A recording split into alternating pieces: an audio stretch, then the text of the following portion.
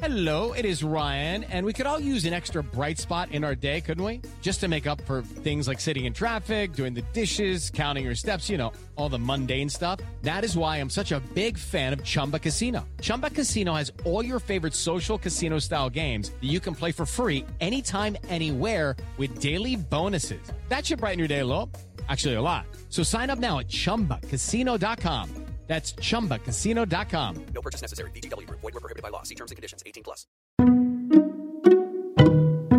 Hello, I'm Lynn Norris. Here's your daily tip from the experts at Real Simple. How to store potatoes so they won't sprout, by Ariel Klein. There is arguably no vegetable more versatile, comforting, or loved than potatoes. Everyone tends to have their favorite type, from russet, Yukon Gold, and red potatoes to fingerling and Japanese sweet potatoes.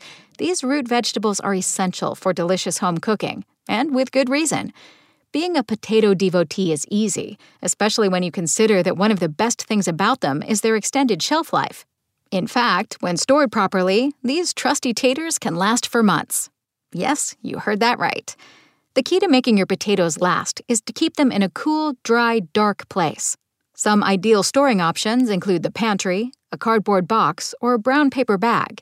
If you want your spuds to truly thrive for as long as possible, keep them in a well-ventilated area that's about 50 degrees and make sure they aren't exposed to sunlight.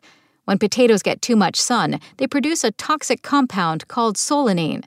Solanine can make potatoes bitter, inedible, and potentially nausea-inducing. Thinking of storing your potatoes in the fridge? Don't. Not only is the refrigerator too cold of a climate for potatoes, but it will increase the amount of sugar in the spuds and produce a chemical called acrylamide, which is harmful. In other words, resist the urge to refrigerate your potatoes. And when it comes to the freezer, raw potatoes don't do so well in there either. Your best bet is to prepare your potato recipe, think mashed potatoes or tater tot casserole, and then store the finished dish in a freezer-friendly container to enjoy later.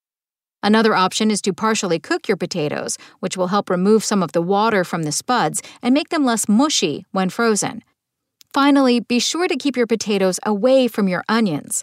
Keeping onions in close proximity will expedite the sprouting process, meaning your spuds may soon be joined by some smaller potato friends.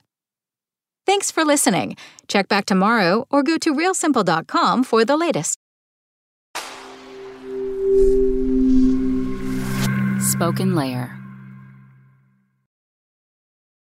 For the ones who work hard to ensure their crew can always go the extra mile, and the ones who get in early so everyone can go home on time, there's Grainger, offering professional-grade supplies backed by product experts so you can quickly and easily find what you need. Plus, you can count on access to a committed team ready to go the extra mile for you. Call, click Grainger.com, or just stop by. Grainger, for the ones who get it done.